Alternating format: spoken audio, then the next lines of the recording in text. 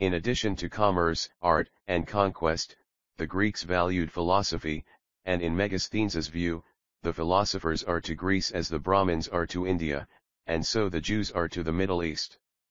According to Clearchus, Aristotle taught that the Jews are descended from India's Brahmins, making them the heirs and torchbearers of the Indian sages, whose disciples they were.